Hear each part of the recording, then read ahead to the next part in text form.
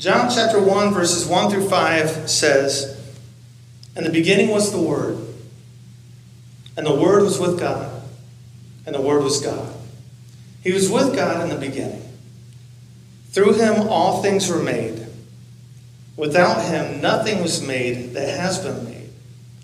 In him was life, and that life was the light of men. The light shines in the darkness, but the darkness has not understood it." The word of God for the people of God.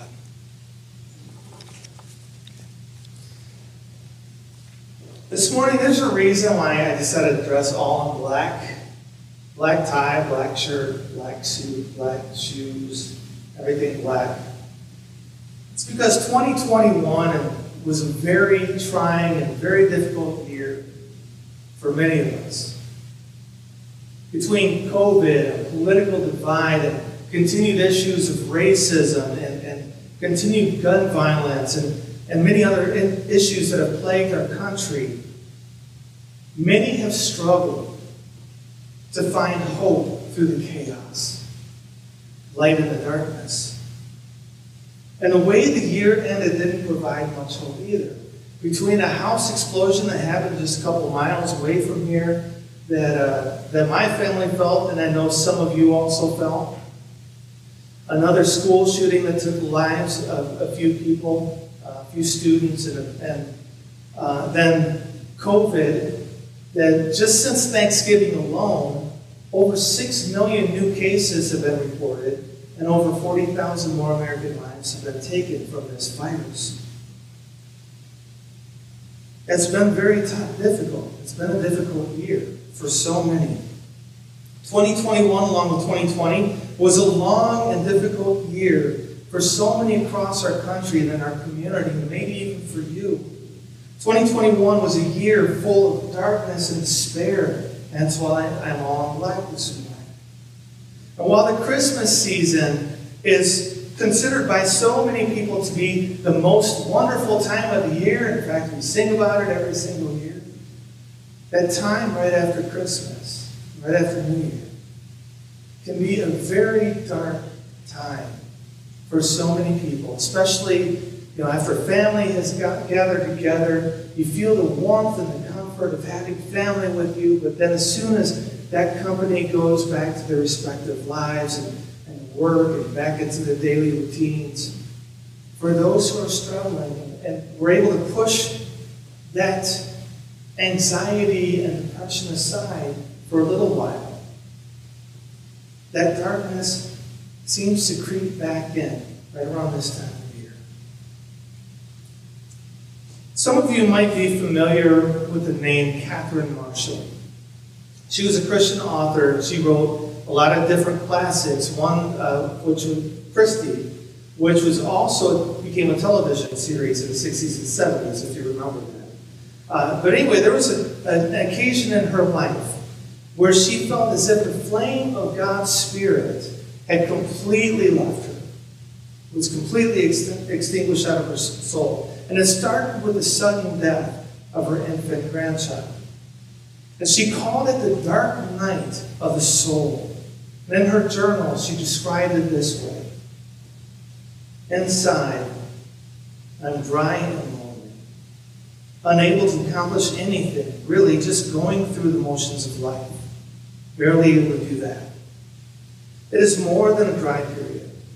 I've been through those before and did not lose the presence. This is darkness, deadness, awful in the way it numbs you, makes you cold and indifferent. You do the very thing, say the very word you know you should not. Frightening." I've been in that place. Maybe you've been there too. I know a lot of people who have been in that place of the dark night of the soul that she described. But she didn't give up. Catherine Marshall did not give up. She kept praying. She kept doing everything she could to try to relight that spirit that had completely left her. And eventually, in her journal, she wrote the following: "A feeling rises up inside me that little trickles of praise are now running together, merging, beginning to form a small river of praise It began mechanically, yet now has increasingly the feel of spontaneous emotion. Slowly but surely, my mind is being cleansed. Rich, beautiful, positive words are taking over, chasing away the negative ones. I am being filled with your light. Lord Jesus, how radiant and glorious is the light of yours. In the beginning was the Word. The Word was with God, and the Word was God. And despite the darkness that seems to have enveloped our world, our country, our community, and maybe you as an individual, there is reason for hope.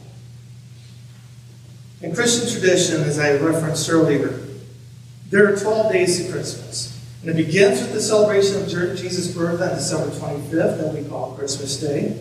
And it runs all the way through January 5th, which is this coming Wednesday.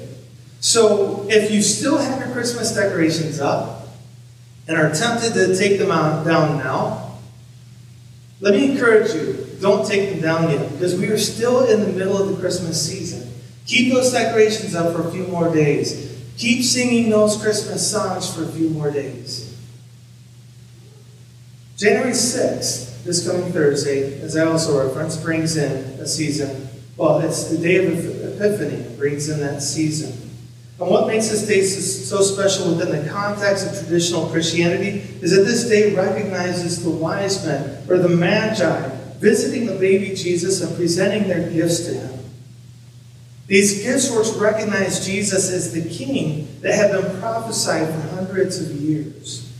Now, we don't know much about the magi, but according to some classical writers, the term magi meant either those who practiced magical arts or they were Eastern presages, usually associated with the area around Babylon, and said to look into the mysteries of the universe through astronomy, astrology, and natural sciences. So these magi that are referred to in Matthew are more likely those types of magi, not the people practicing magical arts, but those who looked into the universe and the mysteries of the universe.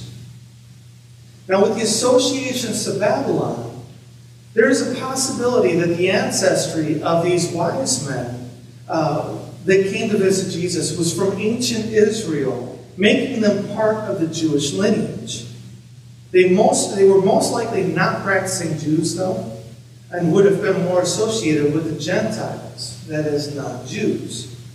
So for the wise men to come with gifts that were normally reserved for the kings gives us an indication that the birth of Jesus, the Messiah coming to earth, was not only the promise meant for the Jews, but also for us Gentiles. God's love, God's light, God's word was meant for all of humanity, regardless of religious, cultural backgrounds. It was meant for all of humanity, for everyone who recognizes Jesus as King. Epiphany also has another meaning. It is a sudden intuition or insight into the reality or essential meaning of something. And I had an epiphany earlier this week. It's something I've read, a couple dozen times at different points throughout my life. But this verse came to me this week in bold, italicized, highlighted letters. And it also comes from John chapter 1, but it's further along in the chapter, and it doesn't pertain necessarily to the light that we read earlier. It's in verse 17, and it says, "The law was given through Moses. Grace and truth came through Jesus Christ." All right, so the law came to us through Moses, but not grace and truth. Grace and truth come to us through Jesus Christ. The law isn't what gives us life. There is no peace in the law. In fact, Paul even went so far as to say that the law that was meant to bring us life actually brings death. The law condemns. When I read this book for what it says, I really struggle with the idea of loving what I read. Because when I read this book for what it says, I see my reflection like in a mirror, and I don't like what I see. This book reminds me of all the ways I fall short. This book reminds me that I am very much human and fallible and imperfect. And as I read, I'm haunted by the fact that I'm the adulterous woman referred to in the Gospels. I'm the mocking thief that was hanging up beside Jesus on the cross. And I'm the unbelieving father. I'm light years away from God's righteousness, God's holiness. The law of Moses causes me to see every single mistake I have ever made. And it causes me to question who I am. When I focus on the law, darkness envelops and then closes around me. But as I continue reading this book that reminds me of all the junk that's in my heart and in my life, I read about this amazing love. Grace and truth come through Jesus Christ. And when I start to focus on the grace and the truth of Jesus Christ, on the love of Christ, I begin to see a glimpse of light in the darkness. My insecurities slowly begin to ebb away. It's not that life gets any easier by any means, but that darkness gets a little bit lighter, and I find that I'm able to stand on my own feet again. I've always struggled with my faith. There are times when my faith is strong. There are times when my faith is weak. But I find that when my faith is strongest is during times of struggle, when my family, when my friends and my church family draw close around me to support me and to lift me up. It's in those times when my friends and my church family remind me that I'm not alone. When my friends and my church family become the manifestation of Jesus at my greatest time of need. I can't do life by myself. By myself, I find my faith lacking. By myself, I can understand why so many of my friends have left the church. Why so many of my friends, more sadly, have turned their back and walked away from God completely. By myself, I witnessed the havoc created by people who claim to be Christians, who are pushing people further and further away from the light of Christ. The endless clanging of cymbals and noise. By myself, I find myself joining into those clanging cymbals. And even though I'm not necessarily joining in with that clamor and noise, my intentions are good and pure in that I'm trying to fight and speak out against that havoc that's being created. But I find myself doing nothing more than adding to the noise and the clamor and the confusion and the darkness to the world around me. And I miss the point of the soft glow of the light of Jesus. I miss the point of the child born in humbleness. I miss the point of the man who was born for the purpose of death so that I can have life, so that you can have life. I miss the point of the example that Christ left for me, to love, to love, to love, and to love again. They will know we are Christians by our what? By our love, right? In 2 Corinthians 5:17, Paul says that if anyone is in Christ, they are a new creation. The old is gone, the new is gone. I want to be in Christ. I'm ready to move on from 2021 and to see the light of Jesus with clear vision and a pure heart. I want to be a mirror reflection of Christ and to further spread the light and the love of Christ in this dark world around us. I don't want to be among the clamor of the clanging cymbals. I want to help others to find that love of God. Not only outside the walls of the church, but also within. I mean, because if I can't reflect the light of Jesus with you, my church family, how in the world can I begin to reflect the love of Christ outside of these walls where God calls us to be?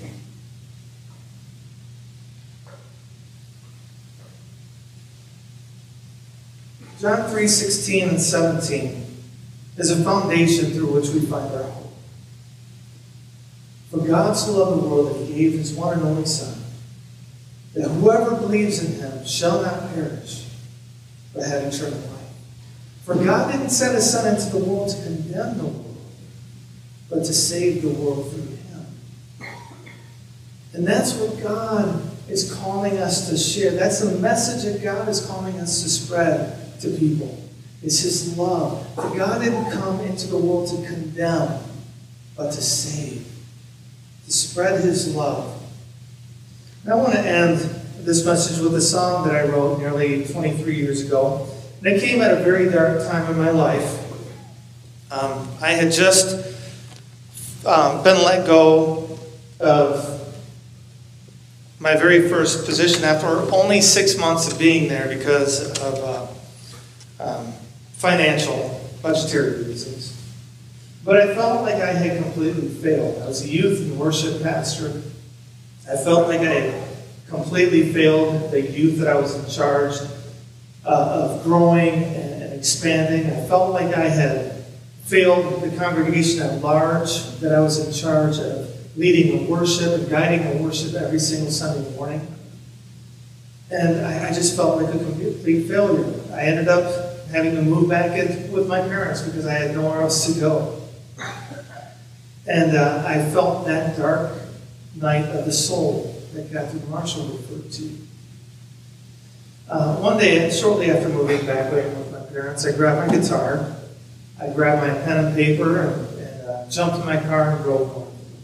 I found myself on a secluded beach north of Tawas City.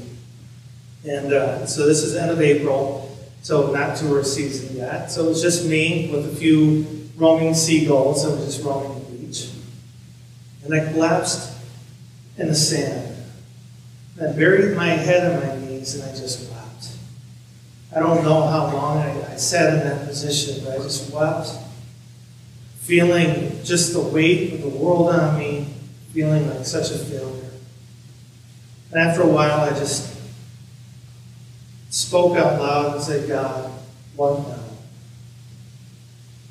And in that moment, I felt a certain peace, nothing overt, nothing major, just a certain peace kind of soothed my soul. And I looked up and I looked out across Lake Huron. And the story of Jesus in the Garden of Gethsemane came to mind. Jesus, fallen with his face to the ground, crying out, Father, if at all possible, please take this cup from me. The Dr. Luke described Jesus praying so earnestly that his sweat was like drops of blood. But while Jesus was praying, he eventually turned his thoughts away from himself and away from what he knew was about to come. And he started praying for his disciples. And he started praying for God's strength within the disciples because he knew there was going to be a very long and tough road for them. And then he turned his thoughts away from his disciples and he started praying for those who would become Christians. For you, for me. And he says, I am them and you and me. And as I sat there on the beach, looking out over Lake Michigan, considering the story of Jesus in the garden, these words transpired and I started writing them down. And it came out to be the song that I call Gethsemane.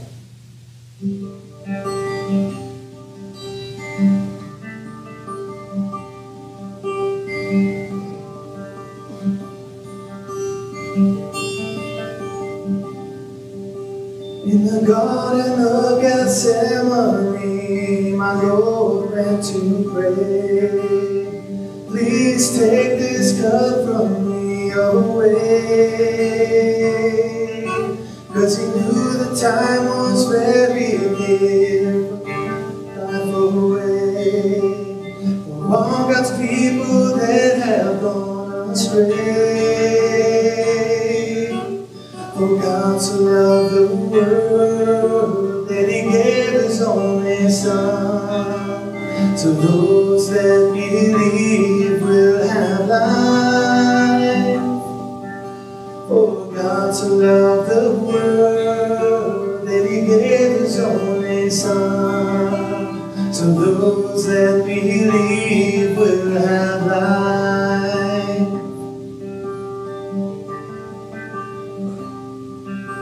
In the Garden of Gethsemane, my Lord prayed for me. He said, I am them and you and me.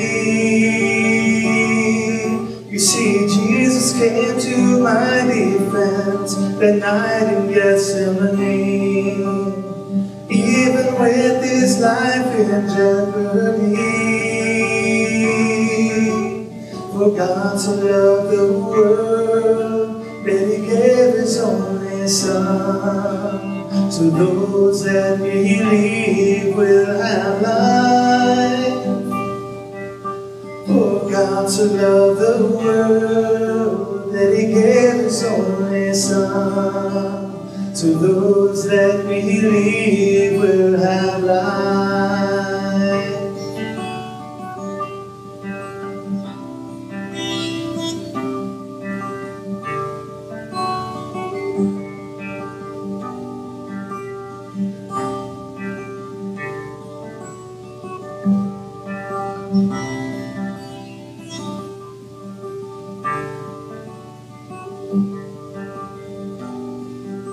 Bring glory to me so I may know you.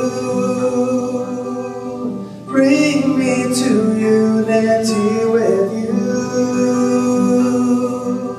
Bring glory to me so I may know you. Bring me to unity with you.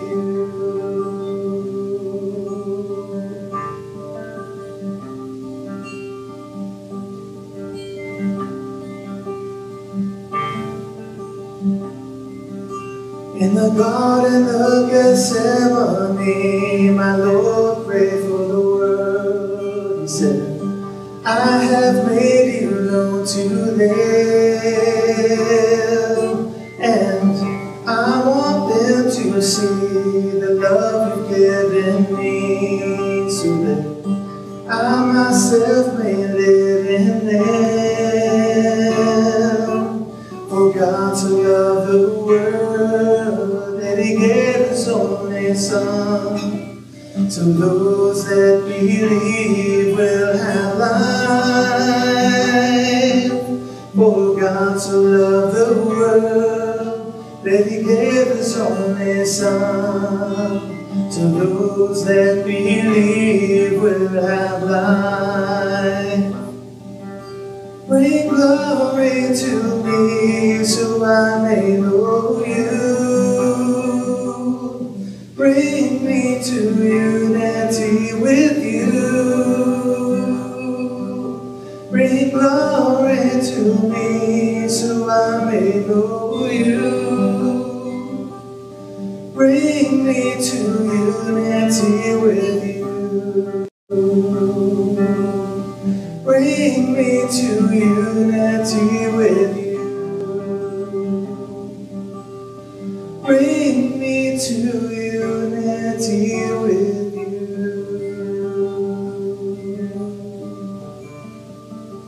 Unity with you.